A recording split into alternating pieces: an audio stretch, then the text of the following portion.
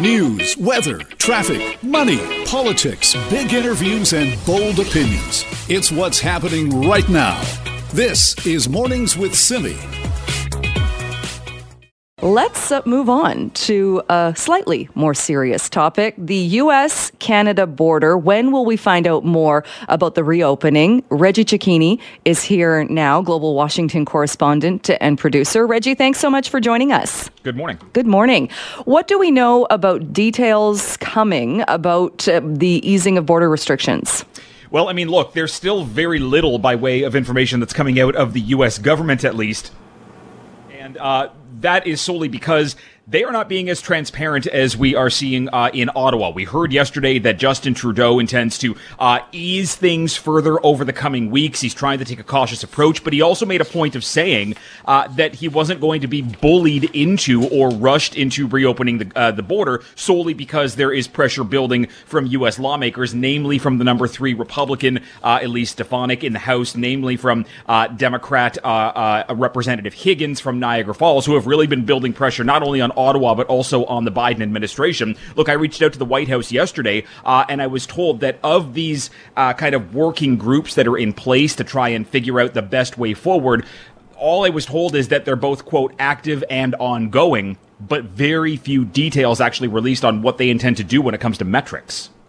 So are they telling you as well, because one of the issues on this side of the border has been, we understand why you're keeping the border closed, but at least tell us the vaccination rate has to be this. Tell us what the metrics are that will lead to the reopening. Are you getting a roadmap in the States? No, and that's what's really frustrating a lot of members of the Biden administration, or at least a lot of members from the Democratic Party, given the fact that their leader is in the White House right now and he's not offering any information going forward. But look, given the fact that within the last 24 hours, we were told by the White House that they're about to miss their first target when it comes to the rate of vaccination in the United States, it's hard to see now how the president is going to be quick to kind of put the key in and unlock the borders, given the fact that the U.S. is now struggling to get to that 70% mark for people 18 plus to have at least one shot. And there is concern now in the U.S. with the Delta variant that's rolling around, especially in the South and U.S. Mountain West, that could start to undo some of the vaccine success. So I think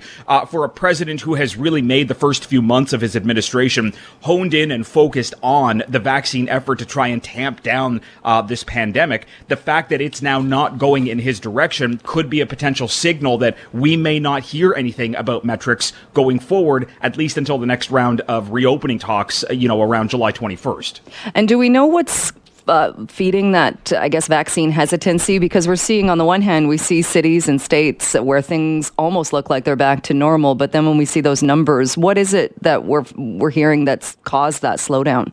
Yeah, I mean, look, the whole country is basically getting back to normal, but in particular, these areas down around the U.S. South, in through Alabama and Louisiana and Mississippi, up into Arkansas, through the Mountain West, into parts of Wyoming and Utah, it's a combination of things. It's roughly around 20 to 30% of the population that is still hesitant. Half of that number is simply saying that they don't have enough information or that they don't trust the information that's coming from public health experts or government, and that is because politics is playing into the vaccine effort here. You also have another half of that group saying that they simply have no intention of ever getting a vaccine, whether it's for a religious reason or a political reason, or they feel that their own health is going to protect them. And that is the struggling message right now that the White House is trying to get out to say, look, younger people, 18 to 27, just because you're healthy, it doesn't mean that you're going to stay healthy, especially with the numbers on the rise. Look, there are at least 12 states right now that are seeing their daily case count start to increase again. And the Delta variant is now responsible, according to health experts,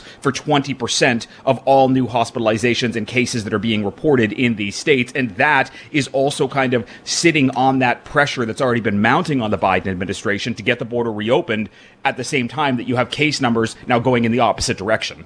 So at this point, we know essential travel still banned until at least July 21st. Will it be closer to that date, do you think, when we find out about an extension or what happens next? Yeah, I mean, look, the White House and and more specifically the Department of Homeland Security, which is responsible for the border. I reached out to them in the days before the 21st of June when we found out that Ottawa was going to be making an announcement. When we found out that Minister Blair was going to be kind of talking about those easing of restrictions, I put the White House and the Department of Homeland Security on the spot and said, look, Ottawa is about to make these announcements right now. Is there anything that you can give? They were cagey. They were not responsive in some parts, and they waited until the 20th to put that tweet out. And that's really how it's gone for the last several months. It is really hard to try and crack the outer shell of anybody who's trying to work on this border logistics plan. That is what is driving some of that anger within not only the Democratic Party, but the Republican Party, and especially the Northern Border Caucus, who are really trying to say, look, trade may be happening right now, but businesses are suffering because people can't get across the border. And if the science is telling people that you can go out and live a normal life, why can't we get across the border? The problem is nobody at the highest levels of government is offering up any kind of explanation as to what their reasoning is. All right. We will stay tuned. Reggie, thanks so much for joining us this morning. Thank you. This is Mornings with Simi. Jill Bennett sitting in for Simi, talking now about a scathing indictment released yesterday. The Canadian Forces Ombudsman raising the specter of interference in the work of his office at a time when the military is already under intense public scrutiny about allegations of high-level sexual misconduct. Joining me now is Global News Ottawa Bureau Chief Mercedes Stephenson. Good morning to you. Good morning. How are you? Very well. How about you? Very well, thank you. Thanks for having me. Oh, thanks for joining us. Can you tell us a bit more about what was released by Gregory Lick? Well, essentially, this was a report with recommendations that were pretty clear, and that it was almost singular. It was that he believes the Canadian Forces Ombudsman should be completely independent. Right now, the situation is such that the Ombudsman actually reports to the Minister of National Defence. But what Lick was essentially saying is, how can you really do your job if the Minister maybe doesn't want something out, or there's political interference in an investigation, which is what he is alleging has been ongoing. So in that situation, he's saying, look, I should be reporting to Parliament. Any future Ombudsman should be reporting to Parliament. This isn't just about the Liberal government or a Conservative government. It's about the need to have an oversight watchdog actually able to report to the institution that governs this country. It's the way the Auditor General and others work, and he says it's well past time. This was the same case for the National Defence Ombudsman. I know the Prime Minister was asked about this yesterday as well. Did we get any clear answer or any indication if things are going to change? Well, we essentially got the same thing that we've been hearing from this government since we first broke the stories about military sexual misconduct back in February, and that is promises to do things differently and better, but they still have not committed to having an independent watchdog, whether that's the Ombudsman or somebody else who reports to Parliament without political oversight of someone in a party who might have their own political agenda. They say that they are going to look carefully at the report, and I apologize, there's a motorcycle going slowly by me here. Welcome to Summer Radio Hits. He says that they are going to look carefully at the report and decide, but he would not make a commitment yesterday on a timeline or on what specifically any kind of independence might look like. Did Gregory Lick also mention or reference how things might also be different in that there is a lot of speculation we could see a fall election? So he said that the political pressure always ramps up right before an election, and that in part is one of his concerns. And while he said that there has been political interference, it wasn't necessarily direct interference from the minister's office, but he warned about the kind of interference where politicians just essentially don't act because it's not in their political interests. And he did say on multiple occasions throughout this report and in his press conference that political pressure amps up in advance of an election, and that's part of the reason why it's so important to have this role be independent, so it's not affected by election cycles when its primary job is actually to be trying to protect the men and women of the Canadian Forces who are serving our country regardless of where we are in the electoral cycle. And you mentioned, too, this is a lot to do with stories that you broke and stories that you've brought out and made public. And one of the quotes from Gregory Lick saying that it's clear inaction is rewarded far more than action. I mean, that is, when we talk about a scathing report, you can't be much clearer than that.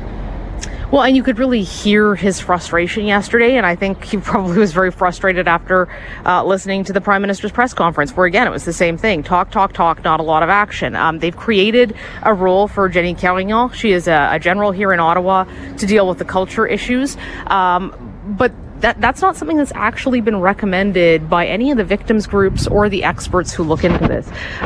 They have all said that there need to be changes in the military justice system, that there needs to be changes in where the chain of command is able to interfere. And one of the things that Lick talked about in his report was the Department of National Defense actively interfering in investigations he was trying to conduct or trying to prevent information that was unflattering to them from coming out. They shouldn't be able to do that when this is an independent investigator looking into concerns. And so I think that while we keep hearing more and more about this, the reality is there's potentially an election around the corner. I can tell you today is the last day we think the House of Commons is going to be sitting. They're going to rise. So if not now, when will the government actually be doing this? What are we hearing from Defence Minister Harjit Sajjan? He released a statement early yesterday evening, essentially saying that he had a good professional working relationship with Lick. He said that Lick said he had never experienced political interference. Not quite what Lick had actually said in his report. He said direct interference from the minister's office. But he raised the concern that multiple other ombudsmen have been interfered with, including through inaction. And one's mind kind of goes to the incident where Minister Sajjan refused to accept that evidence against John Vance in a sexual misconduct claim that was being made by a reservist. But in the statement, he essentially insisted he has a good working relationship, reiterated all the talking points about the government taking this very seriously, and then went on to say that if Lick essentially felt there was a problem with his office, he should have said something, but he never did. And for Lick, he's saying, this is not unique to me or to Sajjan. It's every single ombudsman who's been in this role has come to the same conclusion, that they're not able to do their jobs properly because of the need for independence. There was nothing in that statement that indicated that Sajjan was committing to making the ombudsman or any other role independent reporting to Parliament. They've said independence many times, but they refuse to say how that independence looks, which is pretty key to figuring out if it'll actually be an independent position or not. And Mercedes, just before I let you go, Gregory Lick is not a name I think that's common with a lot of people. Did he explain or did he talk to you or Global News about the reason why he came out, why he felt the need to make sure that he went public and released this information? Well, yeah, he said at the press conference yesterday, and his exact quote was, "Enough is enough." He is so frustrated by what he's seen with the lack of action on the sexual misconduct, on how it managed to get that bad, that it wasn't, one or two bad apples. This was systemic and at high ranks of the Canadian Armed Forces. And he believes that part of that might have been avoided if the ombudsman had been able to do his job and get information and report without fear of reprisals, to protect victim privacy, to actually conduct investigations. And so he essentially is just at the end of his rope and is saying, if this doesn't tell you something needs to change, I don't know what to say. And it was pretty remarkable to see him come out and give a press conference like that, and to pretty clearly attack a sitting government on their lack of action and what he perceives as political interference. That's very rare, even in these watchdog roles in Ottawa. All right, Mercedes, we'll leave it there. Thanks again so much for joining us. Thanks for having me. Mercedes Stephenson is Global News Ottawa Bureau Chief. This is Mornings with Simi. There is a growing call for a roadmap, when it comes to resuming cruises and the cruise industry, which is vital to the Canadian tourism economy. And joining me on the line now to talk more about this is Ian Robertson, who is the CEO of the Greater Victoria Harbour Authority. Thank you so much for being with us. Thank you, Jill, and good morning. Good morning. A letter has gone to Transport Canada requesting that roadmap. Your organization, many others involved in tourism as well. What specifically are you asking for? Well, we're asking specifically Transport Canada, the federal government, that we need to have a full reopening plan for the borders released as soon as possible, and specifically within that, a specific call that the order banning cruise will be rescinded later this fall, giving certainty to the cruise lines that they will be welcomed back in 2022. And have you gotten any bit of that or even a glimpse of that roadmap? No, not at all. And that's what's the frustrating part about this is that despite repeated outreaches to our federal government, there's been nothing in return. I've had some conversations with staff within Transport Canada telling me that news can be coming, but we've yet to hear from our elected officials at the end of the day who make that call. And over the last few weeks, I've had ongoing conversations with the cruise lines, and they're telling me that Canada is still a question mark for 2022, and they need that certainty. Which I think might come as a surprise to people, because even given the way things are, if you look at the vaccination rates, you look what's happening with cruise industries in other parts of the world, there are cruises coming back. I mean, unfortunately, there have been some cases of COVID-19 on the cruises, but I think there was a general idea that everything would be worked out by 2022. Well, that was certainly our hope, and that's what we'd like to see. I mean, at the end of the day, Canada is leading the world in terms of vaccinations, but we're certainly not leading the world in terms of plans to open up not just our marine border, but our land border as well. And that's the frustrating part about it. And, we've recognized that we're not talking about the 2021 season. We understand, and pardon the pun, the ship has sailed on that particular season, but we do want clarity. And I think what's also making this equally urgent, Jill, is that just recently Senator Mike Lee from Utah has introduced 3 bills that possibly would take the permanent waiver that was granted to the cruise lines so they could sail to Alaska this year from Seattle, but they want to Senator Lee wants to make that bill permanent. And I think the longer that we delay signaling to the United States that cruise will be welcome, the more this bill could gain momentum. And I think that's further making this request of government even more important. So at this point, do you need clarification on the U.S.-Canada border? And would that then lead to likely more clarification on the cruise season and the cruise industry? Or do you need specific timeline goals or timeline initiatives for the cruise ship season itself? Well, it would be preferable if when there is more news around a land and marine border opening that specifically cruise is mentioned, because right now the way it is cruise ships are banned to arriving in Canadian ports until February 28th, 2022. But given the fact that we've moved that over the last 15 months for very good reasons, the cruise lines are seeking a specific nod, if I could say that they would be welcome back in 2022, and they need to begin planning. A lot of their itineraries are being set, and the cruise lines need certainty in order to plan and sell those itineraries. All right. We will be watching to see what happens with this and for any updates. Ian Robertson, thank you so much for coming on the program. Thank you, Jill. Ian Robertson is the CEO of the Greater Victoria Harbour Authority, one of many groups that has sent a letter to Transport Canada, again, asking for clear indications on when the ban on cruise ships in Canadian waters will be rescinded. This is Mornings with Simi. Well, it has been 6 months that Surrey Police Service Chief Constable Norm Lipinski has been at the helm in that role, and he joins us on the line now to talk about that and some other things that are happening in Surrey. Norm Lipinski, thanks so much for being with us. Thank you. Good morning, Jill, and thanks for the opportunity. Well, 6 months in, that's a milestone. You've also put out consultation trying to get some feedback from the community. At this point, what would you say has been accomplished? Quite a bit. I'm proud of what we've done so far. We've hired almost 70 police officers, over 70 if you consider the civilian staff as well. We're marching ahead. We certainly developed our policies, our organizational structure, and then working with the board. What's next up is community consultation, and we're quite excited about that.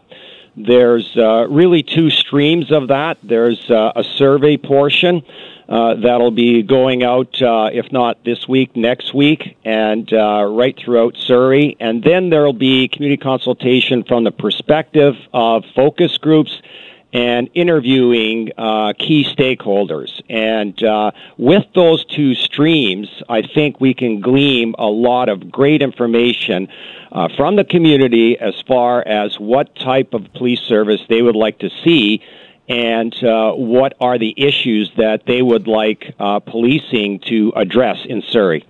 Earlier on in this program, we played a little bit from Darlene Bennett.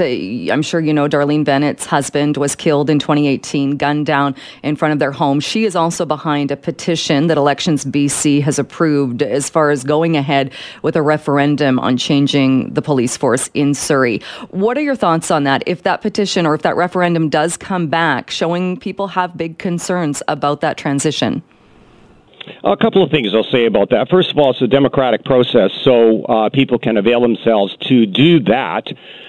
This is really a municipal and a provincial decision, and I do know that the mayor has spoken about this already.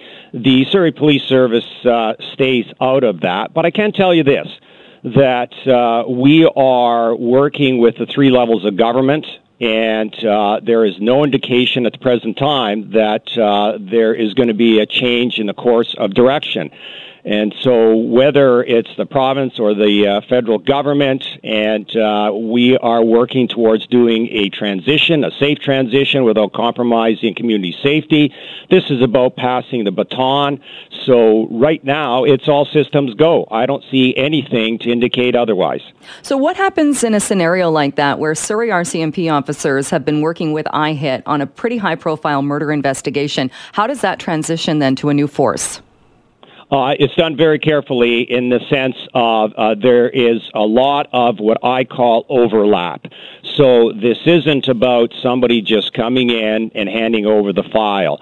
This will be the overlap of working together and in some cases having additional resources because of that overlap and then slowly transitioning the file. So just being more specific pertaining to IHIT, we will be part of the IHIT team, and there will be already leads on each of those files, and we won't necessarily be taking over those files because it is an integrated team from all agencies.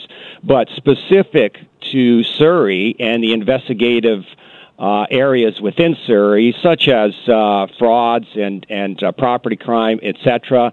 That's where the overlap, that's where the planning comes into place, that's where the discussion comes in to ensure a smooth transition. So different from, say, how Vancouver works independently of IHIT, the Surrey Police Service will be part of that? Yes, just to make it very clear, so when we're talking about the 5 integrated teams, not just IHIT, but there's the IRCH and there is the dogs and then there's the traffic and the forensics, we will be part of all 5 integrated teams. And that's a little bit different from what Vancouver does because they are a standalone, and so they take care of all those 5 areas just by themselves. All right. We only have 30 seconds left. I know you've said the fall before. When do you expect the service to be up and running? My goal, my personal goal, is to get some boots on the ground this fall, and we're working towards that date, but there's, I have to say, there's many complexities, and there's a lot of people working on this full-time, and a lot of legal stuff that needs to be taken care of, but we're making progress, so my personal goal is this fall. But it could be, it sounds like the goal is fall, but it might be later than that. No, I'm pushing for this fall, and but there's other stakeholders that have to do things, and we have to ensure that these other areas are covered off on, and then we move ahead about putting some boots on the ground this fall. All right. Norm Lipinski, thanks for your time this morning. You're welcome. Thanks for the opportunity. Norm Lipinski, the chief of the Surrey Police Service. This is Mornings with Simi. Well, you know, there has been a lot of talk lately about meaningful, positive reconciliation with Indigenous peoples in this province. Land acknowledgements are a small step when it comes to that. Many cities and municipalities are doing that. And Raji Sohal, our contributor, is joining us now with more on that. Yeah, Jill, Surrey, City of Surrey has not taken part in the land acknowledgements, and their refusal came several months ago. So why is it being brought up again? Well, in light of the 250 children whose remains were discovered on the grounds of a residential school in Kamloops, people have been saying, what can we do? What more can we do as individuals? What can government do? And so I keep seeing on social, on Twitter and whatnot, that Indigenous leaders and others are asking the Mayor of Surrey to revisit the issue. And at Surrey City Hall in the last week, there was a vigil held by South Asians for the Indigenous children. And Brandon Gabriel, an Aboriginal artist from the Kwantlen First Nation Reserve in Fort Langley, had this to say at the vigil. A couple months ago, there was a motion on the floor of this civic facility where the mayor and council were asked if they would integrate the land acknowledgement of the people whose territory this is on. That motion failed. On a local level, we can put a stop to that, demand that that motion get put back on the table, demand that they give our acknowledgement of our ancestral territory, and thank you for being here. It's the least you can do.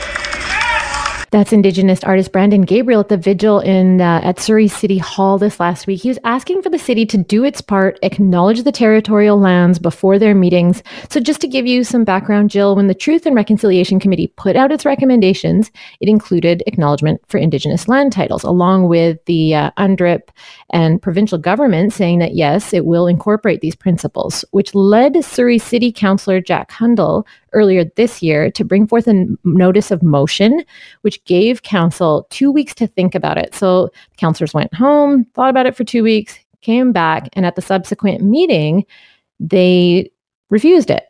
And Hundle actually talked to his Delta colleagues who passed it, voted on it unanimously, but Surrey Mayor McCallum voted against it then, and he said he was still on good terms with First Nations and it wasn't necessary to do this land acknowledgement. And Hundle thinks that it's our duty to do more as Canadians. Canada, and I look at a community like Surrey, we're a community of Canadians and immigrants and Indigenous people that were here long before any of us. Surrey has the largest urban Aboriginal communities in probably Western Canada. On top of that, we are a community of immigrants all around. So we come from different parts of the world. And quite frankly, I just don't understand, when on one hand, we're trying to fight for community rights in other parts of the country, that a basic land acknowledgement would be so important and set the tone for where Surrey is today is not being done here. And to me, it just speaks further to the systemic racism we have with the city and certainly the attitudes of some people on council. Yeah, Jill, I think for a lot of people, including myself, it's really hard to understand that resistance.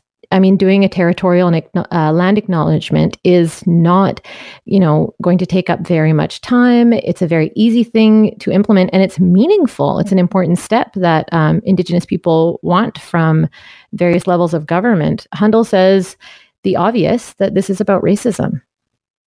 Because it's not only a step in the right direction for our Aboriginal communities, but it's also a step of where society is today with our certainly with our youth, and I think recent polling has showed just that.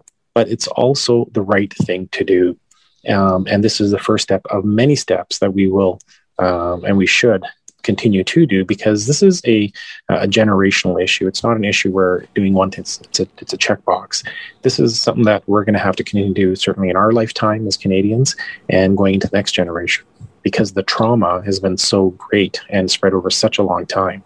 Interesting. And I mean, looking at what's happening in Surrey, Raji, I'm guessing it's not going to change as far as a whole council because of the majority on council and they voted. Yeah. But there's also probably nothing stopping councillors who want to do this from making that acknowledgement maybe before they speak to a motion or before they speak to anything at a council meeting. Yes, and Hundle actually spoke about that with me. He said that he has talked to individual councillors and said, look, show your support for this. It's not a political issue. We just have to do the right thing because it's the right thing to do. And yet we're not seeing that kind of leadership. Of course, Jill, I did reach out to the mayor's office and tried to get comment actually twice in the last week, and I haven't heard anything back because I would have loved to have. I have genuine questions, real questions for McCallum around this too. Just why the resistance? All right. We'll leave it there. Thanks so much. That is show contributor Ranji Sohal.